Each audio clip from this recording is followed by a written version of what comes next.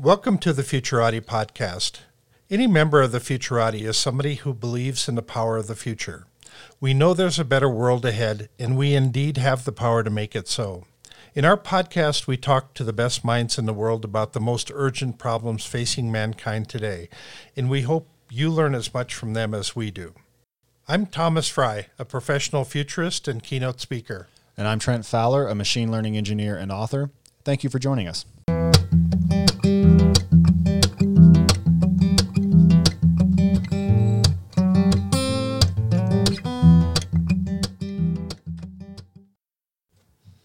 Good evening, everyone, and thank you for listening to the Futurati podcast. Tonight, we're joined by Jason Crawford, who writes about the history of technology and the philosophy of progress at his blog, The Roots of Progress.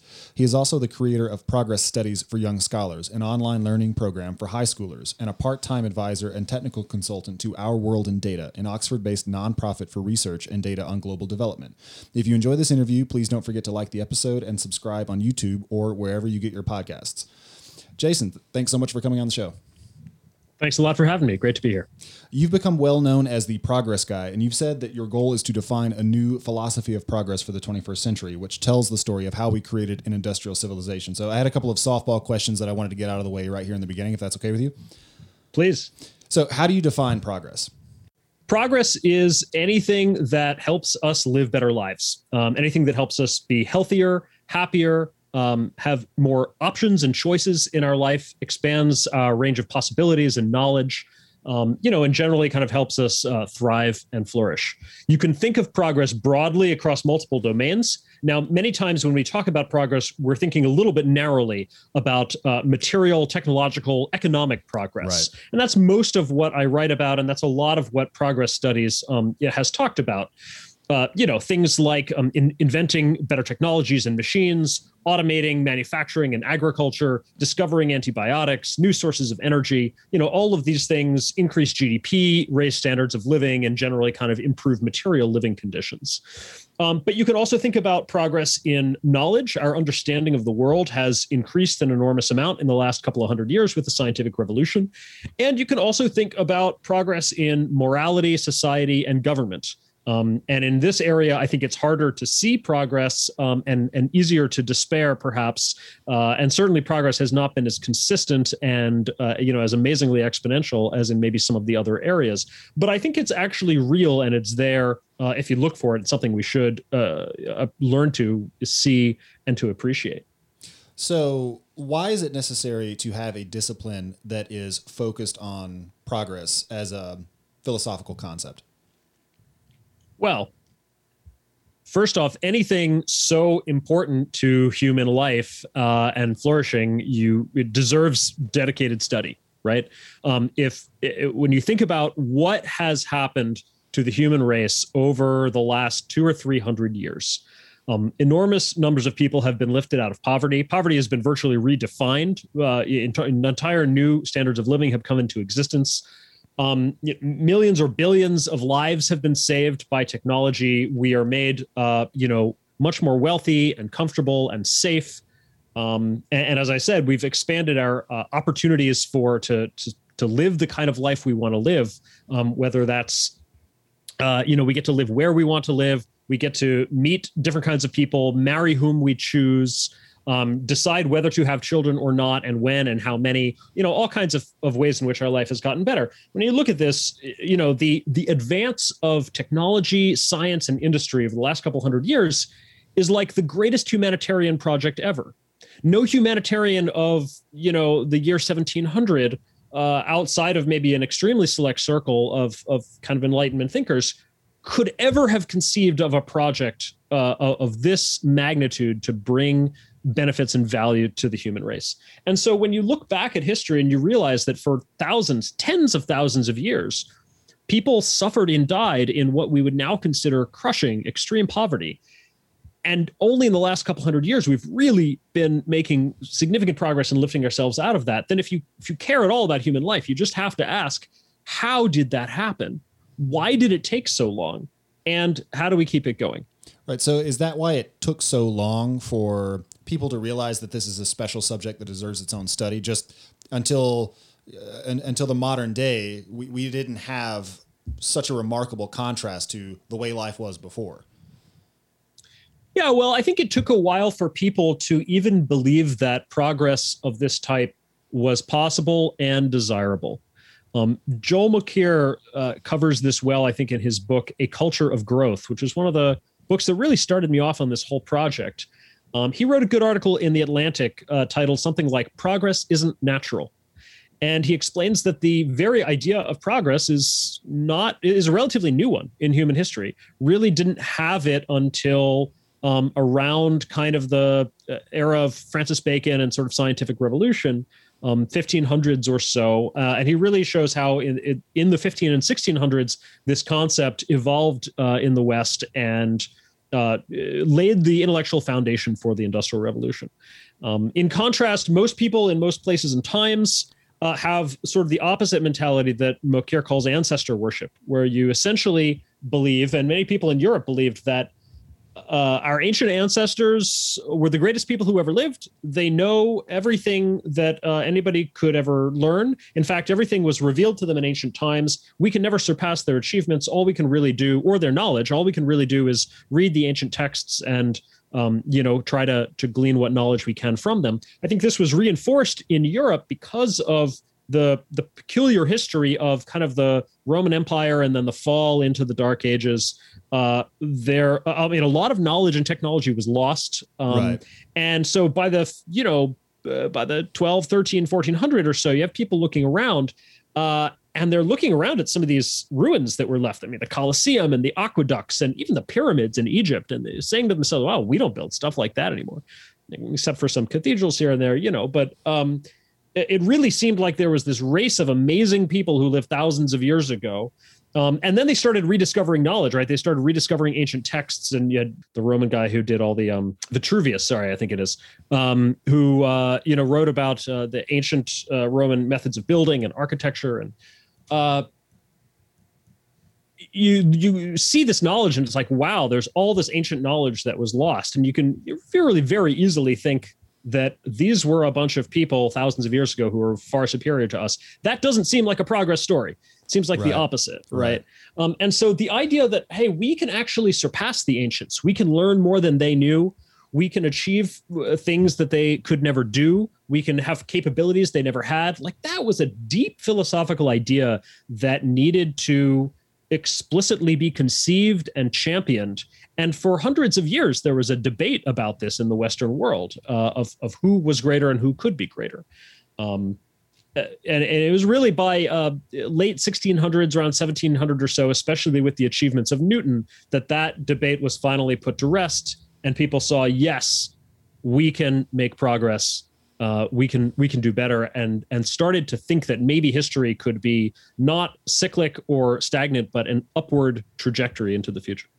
So I make a hobby out of intellectual history, and I just find the evolution of concepts really fascinating. And a recent guest we had was Dr. Thomas Moynihan, who focuses on the discovery of the concept of existential risk. And so I know this isn't really your focus, but do you have any thoughts about how that developed over time, like how we discovered the notion of progress? Because as you just said, in 1310, somebody living in Western Europe, looking around at the Colosseums, imagining that progress isn't really achievable, would have been somewhat justified in that, right? I mean, they see that there's all this architecture around that they can't replicate, that nobody can replicate, nobody has any idea how this stuff was built, and that with Isaac Newton and his discovery of the laws of motion and the way he advanced science, once and for all, that was kind of put to rest. So have you spent any time just thinking about how this has developed? Well, going back to Mokyr, he says that one of the early cracks in the foundation, so to speak, was the sort of the age of discovery, and in particular the discovery of new continents. So when, Columbus ran smack into the Americas, wow, well, here's an entire continent or two that the ancients didn't know about. This isn't in any of their books. This isn't on any of their maps. I guess they didn't know everything. I guess not all knowledge was revealed to them in ancient times, right? Okay. And so, things like that start to give people the idea that, maybe there is new knowledge to be found. And then, figures like Bacon were very influential. Bacon sort of showed the way in terms of how to be much more experimental in knowledge, which was a key epistemological piece that was missing. If you look back at the ancient Greeks, for instance, and the science such as it was that they had, they like to jump to conclusions. They would make a few observations, perhaps, of a pretty rudimentary nature, and very quickly they would start theorizing. They would start spinning theories of everything. And this is where you get the four elements, or everything is water, and right. So forth. And we can cut them a little slack. They were very early. They were ahead of their time. Their science was a huge advance over the complete lack of science, the non-science that had come before. But they were obviously missing something key about the scientific method, right? They were missing the very rigorous, bottom-up experimental method that makes very detailed, careful observations and doesn't try to jump to abstract conclusions in one enormous leap.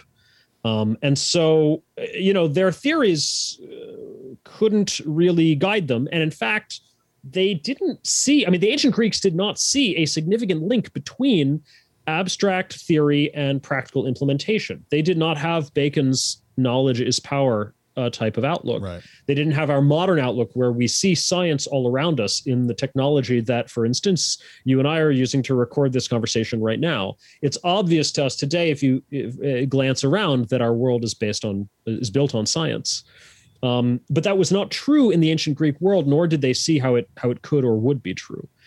So that itself was a huge advance. And that notion did exist by the time of Bacon, but it was very new. Right. So that notion had to get defined and championed, and then sort of built out over the coming centuries as science advanced. Yeah, one of the things I talk about when I do talks on the future of education is that the human race has an unwritten mandate to pass information on from one generation to the next. Now, that was not always true, though. That started to come about maybe in the 1500s. With the Gutenberg press and kind of as we were able to speed up communications inch by inch along the way and kind of get information around the world. But that's really more so today. And our education systems have been working in concert to try to make that happen. But I think that we're still a long ways from reaching an optimal state of passing information on from one place to the next. I'm sure we could get a lot better. Yeah, well, I also find efforts to define the knowledge that would be needed to reboot civilization were another collapse to happen to be really interesting. So I'm sure you've heard of The Knowledge. I don't remember the author's name, but he wrote Lewis this book. Dartnell. What's that? Yes. Lewis Dartnell. Yes. Lewis Dartnell. So have you read the book? I have. So maybe you could walk us through it, because I was just going to make some general comments about it. But my understanding is that it's basically, this is what you'd need to bootstrap civilization again if there's a nuclear holocaust and a bunch of people die and you're just sort of lost in the ruins. Yes. It was what it really is it is a kind of a tour of the essentials of industrial civilization with a gimmick. There's a conceit to the book, which is this notion of what if we were trying to restart civilization in the aftermath of an apocalypse or something. It's not a serious guide to that. If you're a true prepper, you'll be a little disappointed by the book. But if you're just like me, interested in an overview of some of the key technologies supporting modern, our modern standard of living, then it is a very nice overview. He covers, some of the basics of agriculture, key chemicals that are made and that you would need, key applications of the germ theory that you can use to avoid disease, even how you would begin to restart science, and how you can make glass and lenses and grind lenses and all sorts of things like that. So it's a really nice survey of some of those key technologies. Oh, fantastic. So I want to spend some time on your view of progress and the different facets of it, the axes along which a civilization can progress. And you noted in the at the top of the episode that the advances in science are relatively unambiguous, but when it comes to governance or politics or a culture's view of art or something like that, it's a little bit harder to nail down what progress has been made, if any. And I would stipulate that it's pretty difficult to look at the numbers on child mortality or life expectancy or access to clean water and not believe that the world has gotten almost inconceivably better. But it would also be easy to let that slip into what's often called Whig history. And if, for podcast listeners, that's WHIG if you want to Google that. But it's the view that we are inexorably marching towards a better future. And almost by definition, whatever comes next is an improvement over what came prior to it.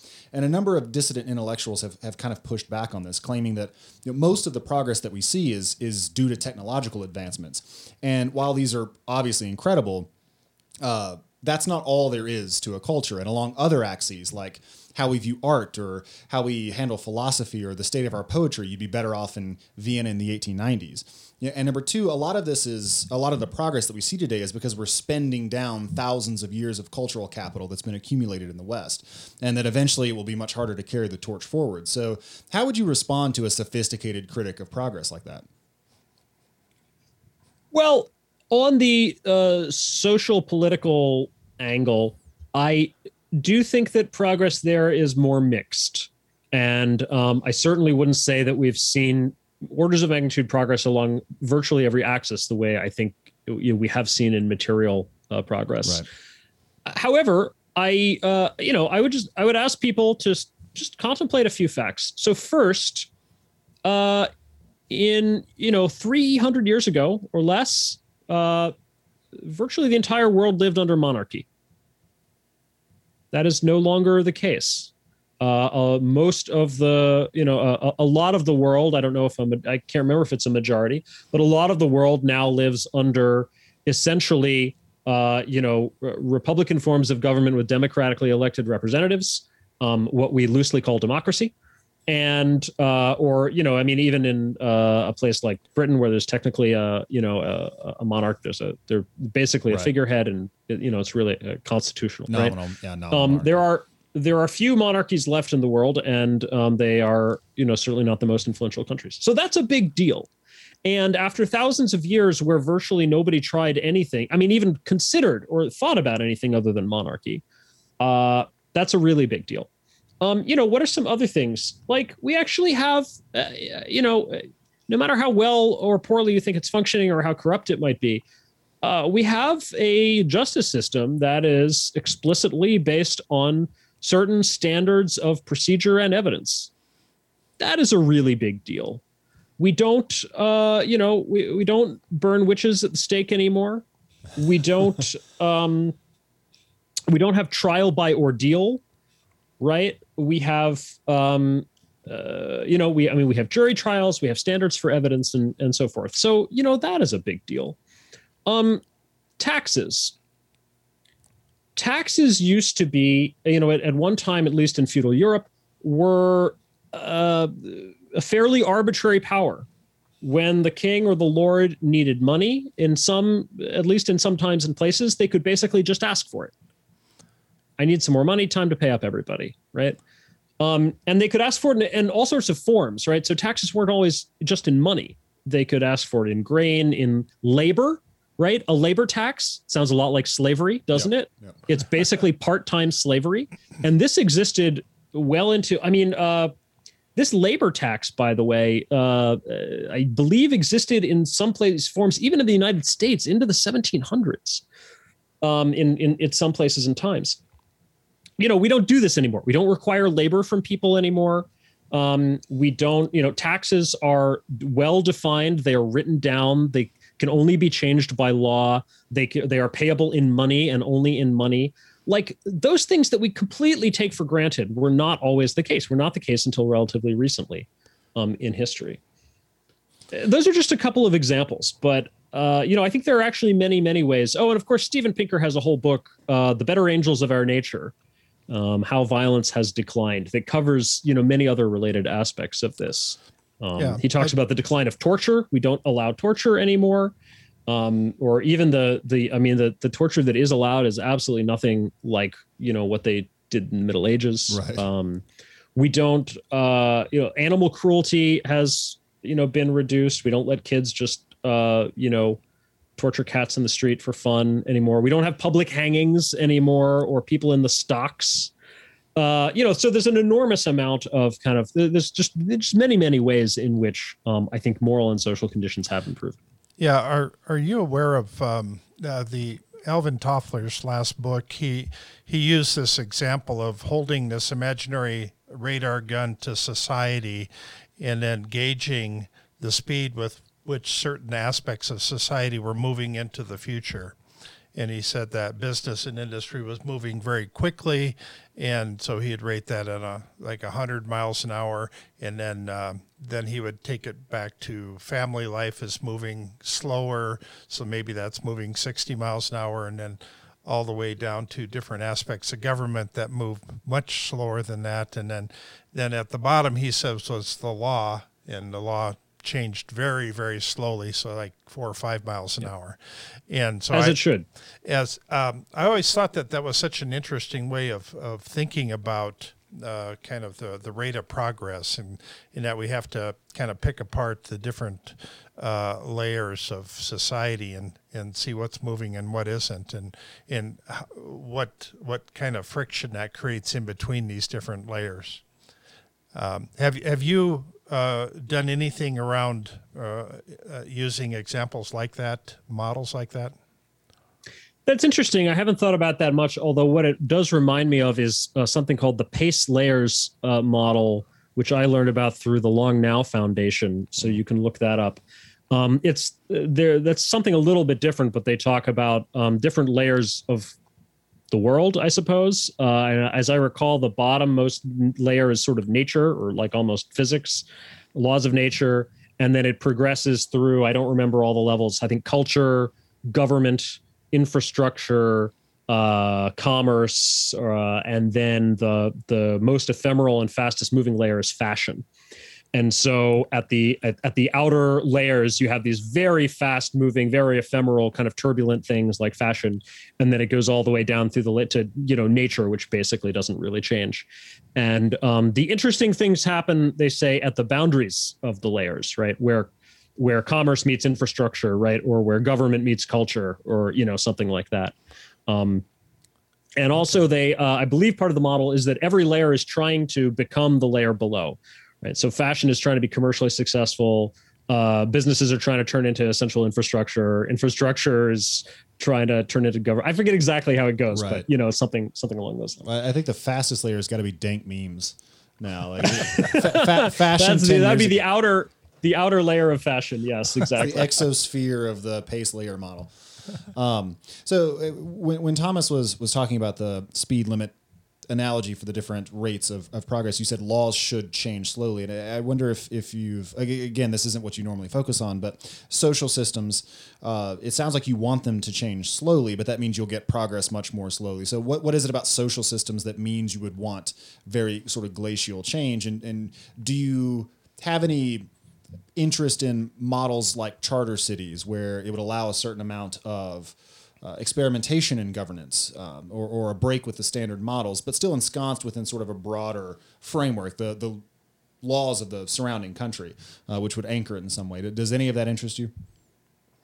Yeah, certainly. I mean, I when I interrupted about it being good that the law was changing slowly, I didn't necessarily mean for that to apply broadly to social systems as such.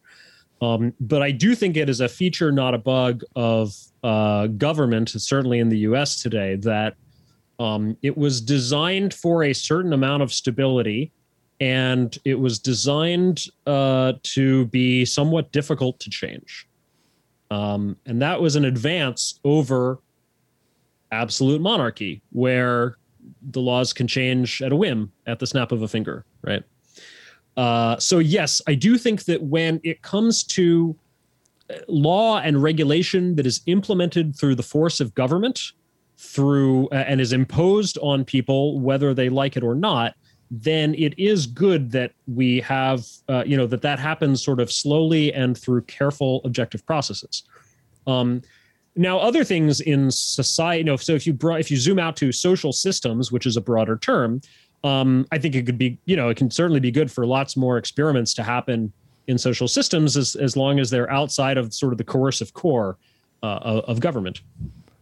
And I'm all for experimentation in, in whatever, in ways that people communicate, in forms of art, and or all sorts of other things at the layer of society. You mentioned charter cities. I am interested in charter cities in general. I think they're a great experiment. I see them as an end run around bureaucracy. That's really kind of what I see. I think a lot of the world is mired in, especially outside of developed countries. You ask, well, why are the undeveloped countries not at the level of the rest of the world? Well, a lot of it is bad social systems, right? A lot of it is dysfunctional governments, corruption. They're mired in, and they're mired in regulation. In India, they used to talk about the license Raj, that you had to, there's just an enormous amount of bureaucracy to do anything like even open a business. And, sometimes you had to resort to bribery and all kinds of things because you couldn't get anything done otherwise. And, so I think, they're not like that anymore, fortunately. Not like they were in the 70s or something. But so I think something like a charter city is kind of an excuse to make an end run around all that. And rather than having to fix that through slow incremental reform, carve out a small area and say, hey, let's just start with the clean slate here. Can we just copy the best practices from elsewhere in the world? If you wouldn't adopt these wholesale at the level of your country, maybe you are willing to adopt them in a special economic zone or the equivalent, right? Right. And so I think that's a great way to get better governance and more economic freedom in areas that otherwise don't have a lot of it. So as you've been looking at progress around the globe, obviously you've had to focus a lot on what's being done in China, and things are happening very, very fast, very quickly there. And some things are good and some things are bad. So do you have some thoughts on their ability to make a decision at the snap of a finger and make things happen quickly, as versus what in the U.S. we spend countless hours on having meetings and hearings and sessions and doing environmental impact statements and dragging things on and on and on. And in China, they can get 1,000 things done in the time that it takes us to study one thing. Well, I would also add another good historical vignette of that process is the Meiji Restoration in Japan in the latter part of the 19th century, where they basically industrialized over 20 or 30 years. They're just like, we're doing all this stuff now this way, and this is how it's going to be. And it was relatively successful. As top-down experiments like this go. I tend to think those are unusual cases, but one could argue that having a state that's very responsive and can kind of do whatever it wants to has its advantages, depending on the problems you're facing. Yeah, so there's pluses and minuses to each one.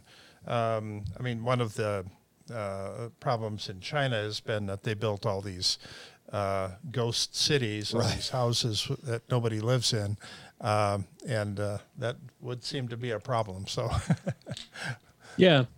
Well, I think that America used to be able to get things done. Also, we used to be able to get a lot of things done very quickly. If you want sort of the classic quintessential case study on this, just look at America's response to World War II. The speed with which we ramped up research. How fast we did. If you look at the history of the OSRD, Office of Scientific Research and Development, which was headed by Vannevar Bush, and the things that they did in a very short period of time, helping with the development of penicillin, helping with the invention of radar, inventing and building the atomic bomb. There was an enormous amount of research that got done very quickly and got put into practice very quickly. You can also look at the industrial ramp up and the factories that were retooled, and the number of jeeps and tanks and ships and everything that we were turning out. It was amazing. America was a can-do country back then, and something happened in the 75 years since, in the 2 or 3 generations. We're not the same anymore, and I don't 100% know why. But something has changed, I think, in our rules and our bureaucracy, and something has also changed in our spirit. And I think it's very significant. I don't have all the reasons for it. But I think it would be a deep mistake to chalk up ability to get things done to an authoritarian state. Right. For many, many reasons, both practical and moral. And I simply don't think it's true. I mean, China was way more authoritarian until Mao died, right? Their economic growth came in large part from opening up, economically and making it possible, making it possible for people to do things. In fact, I think on some axes, it's probably easier to do things in China than it is in America today. Right. And America's, lack of ability to get things done, I think is not. I disagree with the people who attribute this to individualism or to anything that is kind of has historically been seen as quintessentially American. I think it's quite the opposite. I think China has made the progress in the last 40 years or so, 45, because they adopted some small elements of the American system, and America has become less can do because we lost some elements of the American system.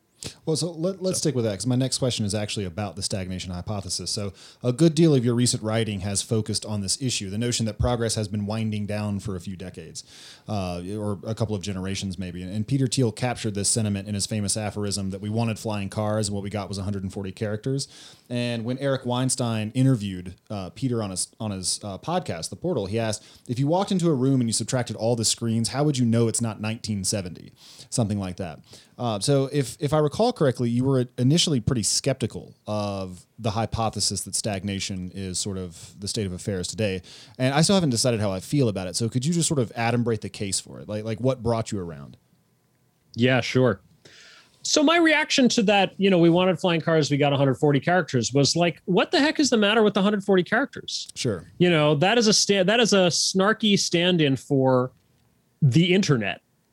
If you rephrase that as we wanted flying cars, but what we got was a supercomputer in everybody's pocket that is connected to all of the knowledge, culture, art, and philosophy of the entire world. That doesn't sound so bad. That does sound right. That's a little bit okay. So for that reason, I was initially skeptical. Right. Similar thing with the walk into a room and subtract off all the screens. Well, that sounds like a little sleight of hand.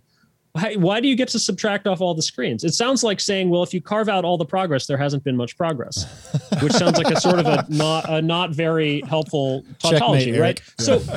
So that's why, well, no, because I did come around. So that was why I was initially skeptical.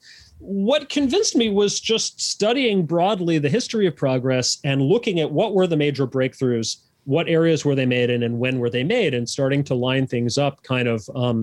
I actually started making a little diagram or chart for myself, a timeline with time along the the x-axis, and then along the y-axis. It was sort of split out into various major areas of economy and industry, manufacturing, agriculture, energy, transportation, information, so forth, right?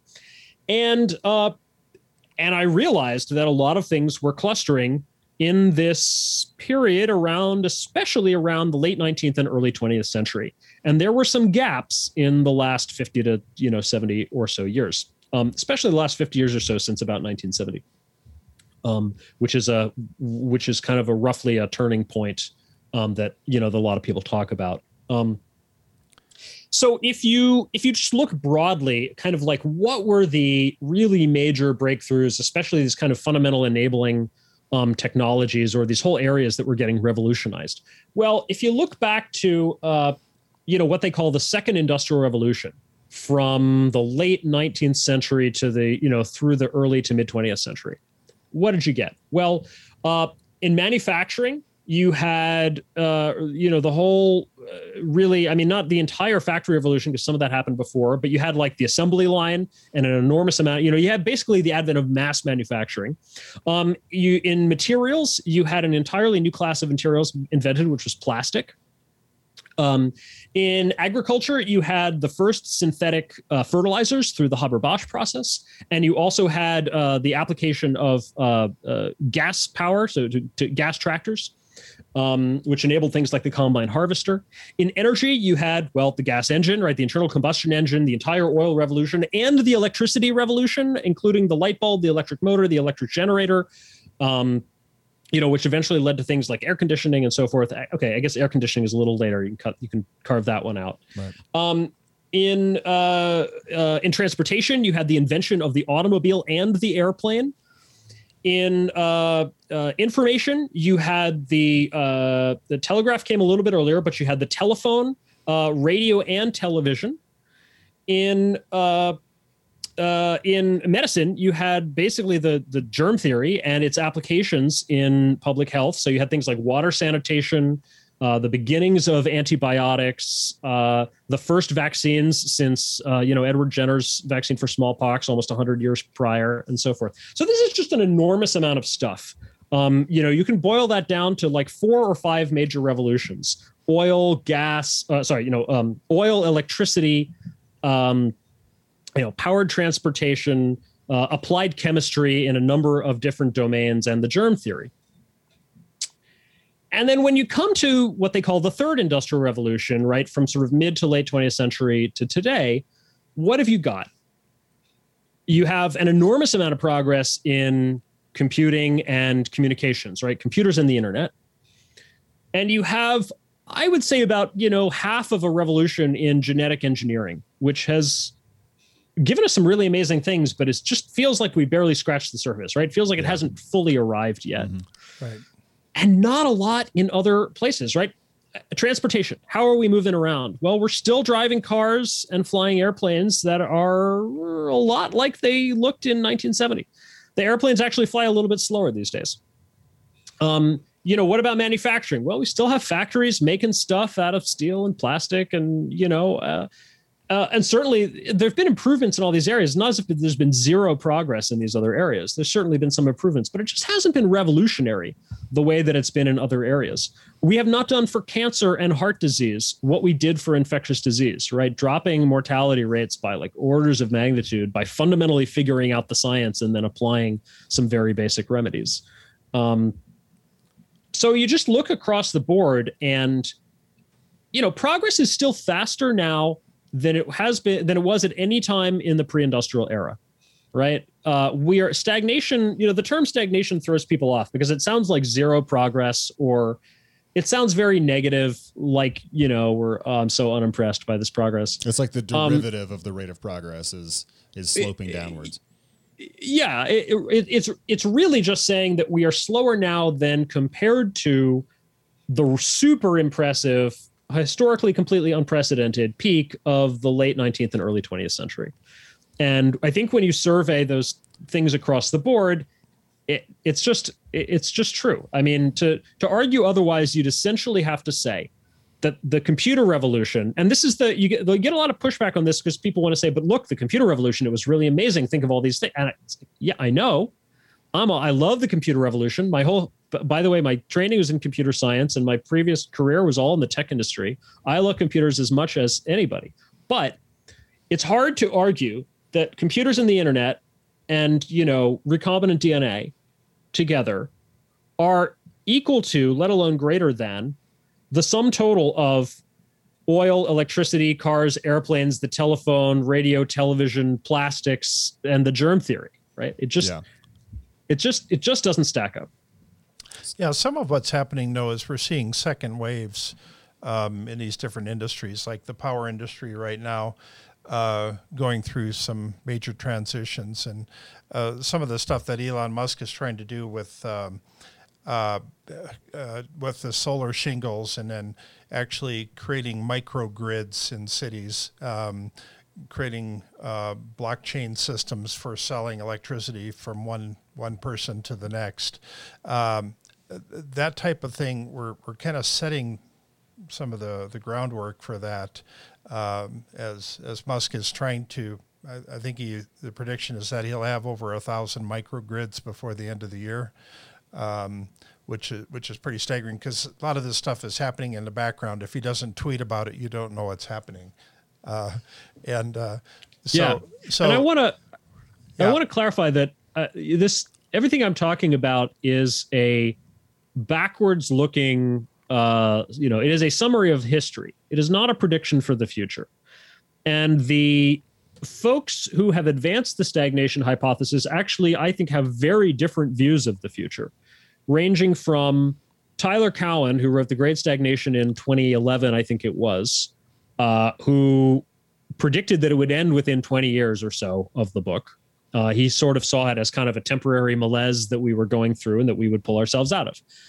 Contrast that with Robert Gordon, who wrote The Rise and Fall of American Growth, and basically is saying innovation is dead and there's no more growth ever. No more high growth. The era of high growth is over. It was a temporary phenomenon. And all the big things have been invented and that's all there is to it, which is a little, I don't understand how we can have that view, but that seems to be his view. And then if you go to Peter Thiel, from what I've read, seems to talk about it almost, as a moral failing. We dropped the ball. We let progress go. We don't do big things anymore. We lost our optimism and our confidence and our courage for the future. And we need to pick it up and get our butts in gear, basically. I don't know if he would exactly agree with that, but that's certainly the impression I get from his writing. So those are three very different views of the future of progress, but from three people who all sort of agree on the past. So I agree with you that there are certainly some very interesting things on the horizon across a number of fields. And if they all came through, you can certainly see progress, the overall rate of progress really picking up. That said, I think if you start to look at some of the things that people have hypothesized about what are the causes of this stagnation, none of them are going away. And so any optimism I have for the future has to be a little tempered by that. I don't see some of the core problems having been solved yet. Yeah, I would agree with you there, but I spent a lot of time looking at the post-COVID world and what we're moving into, and it looks to me like a lot of countries are going to be spending major amounts of money on what I refer to as mega projects, and these can be infrastructure projects, but they can range across the board to include a lot of other things. And it's intended to keep people employed or re-employ a lot of people, and so tackling things like creating a colony on the moon or on Mars, all that money gets spent on Earth to prepare for doing something in space. Looking at the idea of building a bridge across the Bering Strait or across the Darien Gap that would connect North and South America, these are all doable projects if we have the political will to do them. And I don't know if COVID changed that just as a way of trying to spark our imagination again. We need to do something. We need to invest big dollars, but maybe. And so I'm curious as to what your thinking is on moving forward into an era of mega projects. Well, I like the spirit behind mega projects in let's be ambitious and do something big. The risk of mega projects, some of them I think have not turned out so well in the long view, looking back on them. So, the last space mega project we did was Apollo. Yeah. Apollo was great until it ended. And, when it kind of pushed us forward in a number of ways, but it was kind of this big showpiece. And, maybe it even had some sort of geopolitical justification, but in terms of advancing technology, it's not really clear that it did, or at least not for the long term, right? Yeah, I was just going to say, could you expand on that a little bit? Because I would have said it's obviously true that it advanced technology. So that's really fascinating that you're saying that it didn't. Except 3 years after we went to the moon, we stopped going. And eventually we didn't even have the capability to get to the moon anymore. And then eventually we didn't even have the capability to lift. NASA doesn't have the capability to lift off rockets anymore, right? They have to contract to SpaceX now. And for a while it was the Russians, wasn't it? You didn't have launch capability. So, when you look at real progress is sustained progress over the long term that leads to economic outcomes for a broad set of people, right? That actually makes people's lives better. And the Apollo project, as much as I love the spirit behind it, and it's a really inspiring, just historical thing, it just didn't, it didn't go anywhere after that. And it sort of left a gaping hole. And so I think when these things are driven, and, supersonic transport is a little bit similar in that it was kind of, the Concorde was done by the British and French governments, and, was kind of pushed forward a little bit on the basis of national pride. And because of that, and because it wasn't driven by the good old fashioned profit motive, they never really made it economical. It was always extremely expensive to operate. And because of that, it was never affordable to the broad, to any broad segment of people. It was always kind of a luxury for the rich. And it wasn't super profitable. And then when they had an excuse, they shut it down after, 40 some years. It was less than 30 years, I think, in operation, 76 to 2003, as I recall. So, these things that aren't driven forward on a basis of sound kind of, an economic basis, right, where you're finding a real way that this makes a lot of people's lives better and creating a sustainable for-profit business model for it.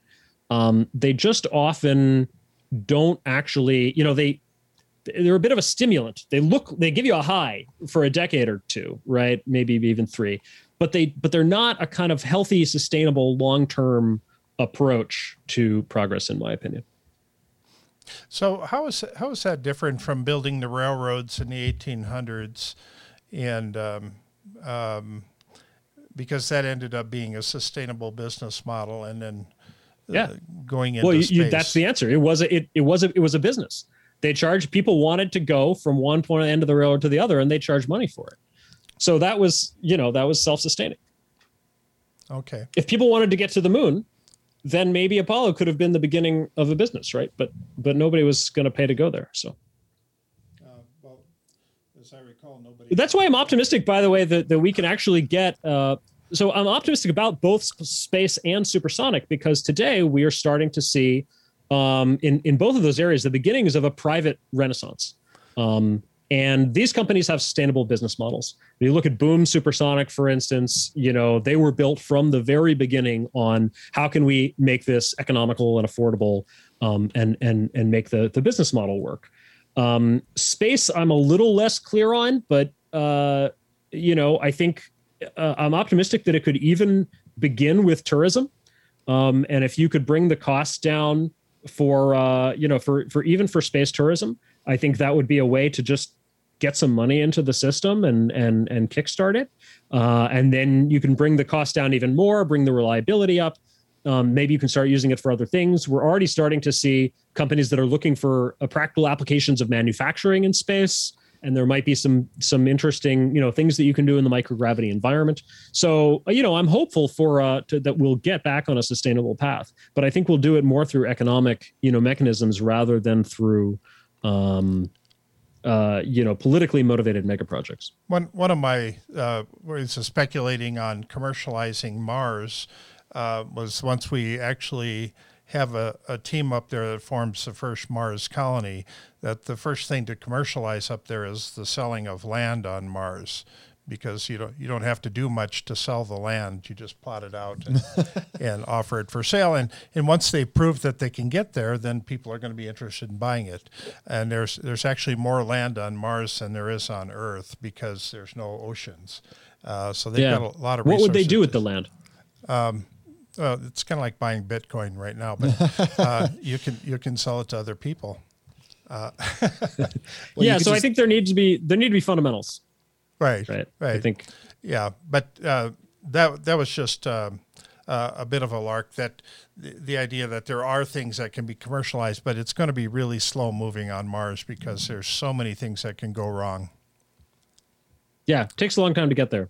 It's a little bit like ocean travel was, in the age of discovery, right? Like, takes months to get anywhere, super dangerous. You might not come back. Right. You're not, we're maybe even in a slightly better position because we actually know exactly where everything is, and we can map, we have the navigation down, right? Which they didn't in the 1400s. But Yeah. So you've written a lot about the history of different kinds of technologies. Is there one that you especially love learning about and that you think has insights which everyone should be made aware of? Oh, wow. They're all really great. There are certainly, I think, neglected technologies. One that I still have a lot to learn about, but is, I think, clearly underrated is the chemical industry. It's not a consumer product, so it's not a thing that fills the shelves. Well, it is, but people don't recognize it as such. There's detergents and, household cleaning supplies and, all kinds of things like that are all products of the chemical industry. But a lot of it goes into industrial processes, things like synthetic fertilizer or, things for manufacturing and construction, et cetera, plastics and so forth. And all these came out of really applied chemistry. So I think that is a big untold story.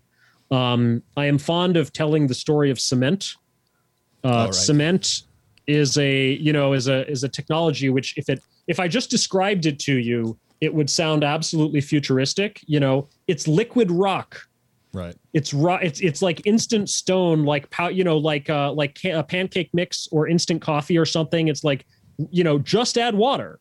Right. Pour into a mold and you get instant stone, and it forms in any shape you want, right? And we can keep it around in bags and it's super cheap. And we just, pour liquid rock into a mold. Like if I could probably get you going for about 30 seconds, making you think I was describing a brand new cutting edge technology, and it's actually 10,000 years old. So I think, cement is underrated. So there's definitely a bunch of things like that I think people should, I talk about the concept of industrial literacy. I think that people who live in industrial civilization today, which is pretty much all of us, and who enjoy the standard of living that it creates, really owe it to themselves and to the society that they participate in to learn a little something about what are the underpinnings of that civilization, right? What are the underpinnings of the system that delivers you air conditioning and fresh milk and orange juice in your refrigerator and an inner spring mattress and a hot shower and an elevator to take you up to the 30th floor and a train, to get you to and from work. Movies and television streaming on demand, like all of these things that we all, that we enjoy on a daily basis. What does it take to deliver that to you? I mean, that is a gift. That is a bequeathment from our ancestors that they did not enjoy, and that we only get because of the toil and struggle of previous generations. And so I think people should just have a little gratitude and learn a little something about it, right? What does it take to keep this system going? Especially, by the way, when we are asked to vote for politicians who are going to then regulate all of these industries and make decisions that are going to affect all of us. And so I think not enough people know enough about just kind of the basics of what it takes to keep the world running. So we're in a unique era where we have lots of people that are health conscious, and we're much more aware of things happening around the world. So if somebody releases a new report in Russia or in South America or in Australia, we know about it 10 minutes later. And so we're very health conscious about everything that we consume and everything that we eat. And I'd like to get some of your insights as the progress in the agriculture world and how it's meeting the demand for the new consumer that's evolving here. Yeah, sure. I'm just beginning to research agriculture for myself. So I've been looking into a lot of things that happened in the 19th and early 20th century, a little less up on the latest developments. I mean, I think, the basic story of agriculture is that I can explain it in two words. Our problem in agriculture used to be famine. Today it's obesity. Yeah. That is the basic story, right? That the problem for almost all of human history was just producing enough to make sure everybody got fed, and having that on a reliable basis. Agriculture was just sort of unreliable in a way that I think is difficult for us to appreciate every day when we get fresh deliveries of everything we could possibly want to eat to a supermarket within, 5 minutes drive of us, pretty much wherever you live. Just the idea that the harvest could fail, that drought or a plague of insects or a fungus or just bad temperatures, or a volcano that erupted halfway around the world a year before, blotting out the sun, right? I mean, all these sorts of things could cause famine. And, famine has been eliminated from the developed world. It's just not a thing we think about anymore. Hasn't happened in the Americas, I believe, for over a century. So that's really the big story. Now, it's still the case that not everybody in the world gets enough to eat. That's not because we're not making enough calories, right? Again, it comes back to sort of more dysfunctional governments and corruption and so forth. So that's kind of the big story. How we did that was through innovations in a number of areas. Fertilizer and soil fertility, most of all. Agricultural mechanization, which has allowed us to do all of this with just a few percent of the population, working on farms, whereas it used to be literally more than half the workforce essentially had to be farmers, because with older methods and technology, you could a farmer and his family could make enough to feed themselves and one other family, just about. So, half the people had to be involved in farming. Breeding to create better varieties. Long before, GMOs or any sort of genetic engineering, we had breeding programs. And now, of course, we can do it with technology. These are some of the big things. Plus, along, of course, with the refrigerated supply chain, refrigeration and freezing, which can actually preserve all of this. And of course, the transportation supply chain that gets it all the way around the world, so that you can have, durian or dragon fruit or whatever in your local market virtually, anytime you want it. So that's sort of the big story of agriculture, I would say. So in an essay you wrote, almost all our progress has been made in the last 500 years, even though we've had writing for 5,000 years and language for 50,000. Seen this way, we are fantastically wealthy relative to where we were even 100 years ago. And by implication, we are desperately poor compared to where we can be 100 years from now if we keep this going. I found that just such a beautiful and compelling message, and I wanted to close by asking what gives you hope? A number of things. At the object level, on the technological frontier, there's a number of things coming along. We've had some big breakthroughs recently. The first ever approved mRNA vaccines. The first ever, as far as I know, vaccine that was developed within less than 1 year. Developed and delivered to the market in less than a year from the time that the germ itself was identified. That, I believe, has never been done. It usually takes years or decades. This, I think, could be an early indication of a real revolution in biotech and genetics in particular to come in the coming decades. CRISPR, I think, will be a part of that. That's a tool that just accelerates the research and the engineering here. We've seen some really impressive achievements in artificial intelligence. Most recently, I would say AlphaFold, with its application to protein structure determination, was a really interesting breakthrough. As I mentioned, the beginnings of a private renaissance in space and supersonic travel. Some interesting things happening in energy technology. Geothermal is something, if you look up, Eli Dourado has been writing a lot about geothermal energy, which is pretty interesting. Of course, the costs of solar power have been coming down enormously. There's been a lot of progress there. And there seems to be a renewed interest in nuclear power, with sort of projects going on to kind of maybe have a revival of fission, and also, some really interesting experimentation going on in fusion. So, across the board in kind of a lot of areas, there seem to be some hopeful signs. More broadly, I would say just discovering this, that there is a progress community. In mid 2019, Tyler Cowen and Patrick Collison wrote this article in The Atlantic calling for a new science of progress, and they coined this term progress studies. And that really galvanized a community around this concept. There were a bunch of people, including me, who'd been writing and thinking about this, and we just didn't all know about each other. And that article, and I think especially putting that term out there, really kind of brought a community together that's quite enthusiastic about this. And so now there are a lot of people, really focused on this.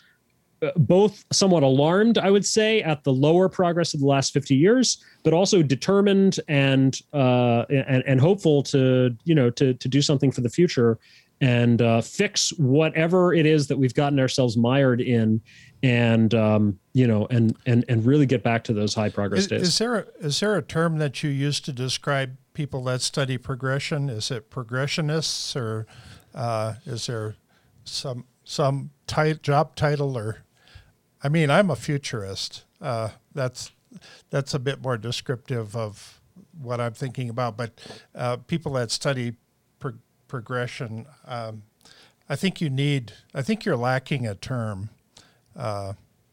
You're probably right. Yeah, usually it's just referred to as the progress community, or sometimes the progress studies community, or something like that. But maybe there does need to be a term. Solutionist, perhaps. That's one I would like to reclaim. Okay. It's typically been used as kind of a term of derision. Yeah.